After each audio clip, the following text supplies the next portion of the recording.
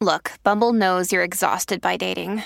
All the must not take yourself too seriously and 6'1" since that matters. And what do I even say other than hey? Well, that's why they're introducing an all-new Bumble with exciting features to make compatibility easier, starting the chat better, and dating safer. They've changed, so you don't have to. Download the new Bumble now. Hey there, everybody. In this video, we're going to discuss 5 signs you have abandonment anxiety. I'm your host, Dr. Dawn-Elise Snipes. If you have a need to control or be controlled by your partner, you may have abandonment anxiety. Children who grew up in chaotic households, dysfunctional households, may have learned that the only way to be safe is to control everything, to walk on eggshells, to try to make sure everything is perfect. Other children that grew up in chaotic environments may have learned that it's not safe to think, to feel, to have any initiative or to act. They need to simply respond to whatever the caregiver says that they need to do. So they may lean more towards a controlling environment. They feel like if their partner is controlling them, then their partner notices them and their partner loves them. So you can have either end of the spectrum happen if a child grows up in a dysfunctional household. If you have a frequent need for praise, this can be another sign you have abandonment anxiety. A lot of people who have insecure attachment, who've been abandoned, have a very low self-esteem. They rely on others to tell them, you know what, you're okay. You're good enough. You're lovable right now. And so they don't internalize a stable, lovable sense of self. So they require others to constantly be praising them. It's not that they are, to use a term that I hate, narcissistic. It's that they are terrified and they need people to regularly acknowledge the reasons that they are deserving of being on this earth. You may feel insecure for no obvious reason. Van der Kolk did some very wonderful research many years ago that has shown that a lot of times traumatic memories, especially traumatic memories from childhood, are often stored in our body as feelings. We may not have images, we may not have words to go with them because we were too young to actually understand what was going on. But we have that feeling, that gnawing in the pit of our stomach, or that sense, that queasy feeling. So if you start feeling insecure for no obvious reason, you're looking around going, things seem fine. Why am I afraid this person is going to abandon me? It may be a sign of abandonment anxiety. If you find that you feel like you have to be hyper vigilant and engage in mind reading most, if not all the time, you probably have abandonment anxiety. Hypervigilance is when you are on guard, when you're scanning constantly for any sort of micro expression or microscopic sign that the person is getting ready to abandon you. You are constantly questioning their motives. You are constantly looking at things, and you're constantly trying to read their mind. You're constantly trying to know their motivations just by the look on their face or what they're doing. You assume you know what they're thinking. And that is a tool that develops in people who've been abandoned before, because they say, okay, when I saw these symptoms before, it meant somebody was getting ready to abandon me. So whenever I see them in the future, I will, quote, know what it means. That's not always true.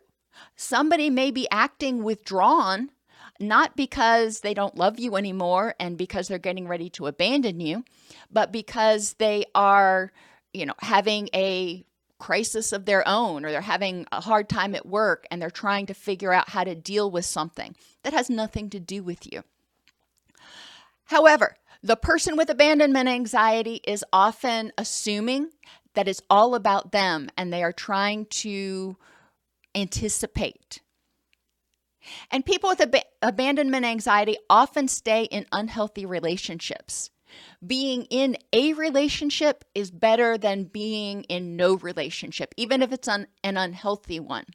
And people with abandonment anxiety have often grown up in very unhealthy environments. So it's what they know. And sometimes it's easier to stay with something that's predictable, something that you already have tools to sort of deal with, than to disengage from an unhealthy relationship and be alone. A lot of people with abandonment anxiety have almost never been alone. They bounce from relationship to relationship to relationship because being alone, being with their own thoughts is terrifying. Abandonment anxiety occurs when people do not have secure attachments. It can occur because you didn't have a secure attachment in childhood, or it could occur after you have a series of bad relationships in adulthood. It's not something that always has to happen as a result of a dysfunctional childhood. But when you don't have secure attachments, then you don't have any relationships, including a relationship with yourself, in which someone is consistently there. You can count on them.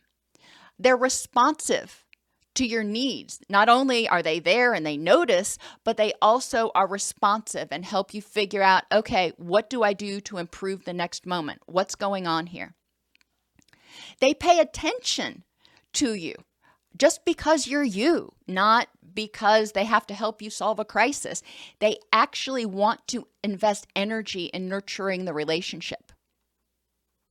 They validate your perspectives, your thoughts and feelings. Even if they don't agree, they say, okay, I hear that you're angry. I see your point of view on this.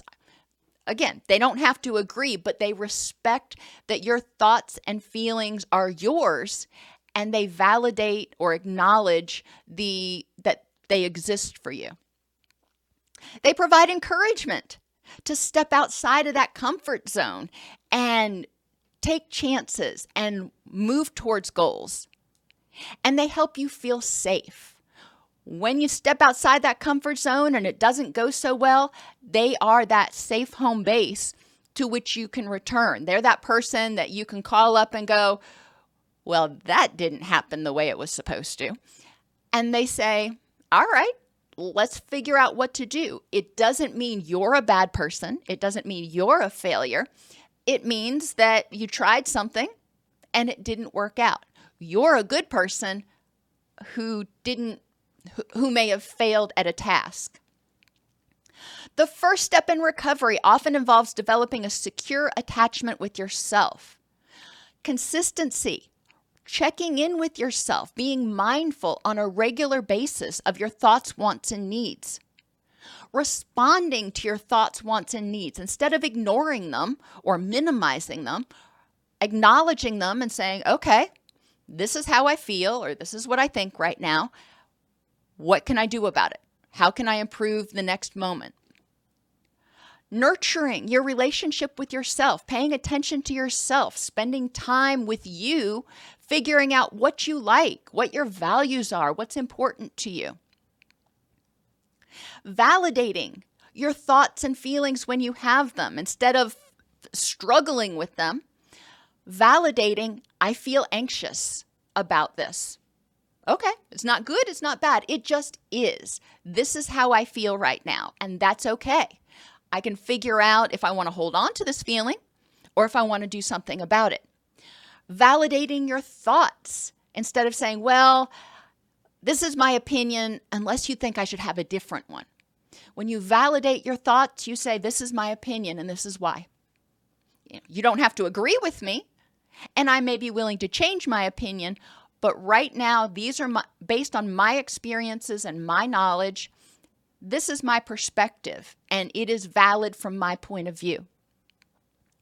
Providing encouragement to yourself, saying, all right, I've always wanted to learn how to do this, so I'm going to step outside my comfort zone and I'm going to try it.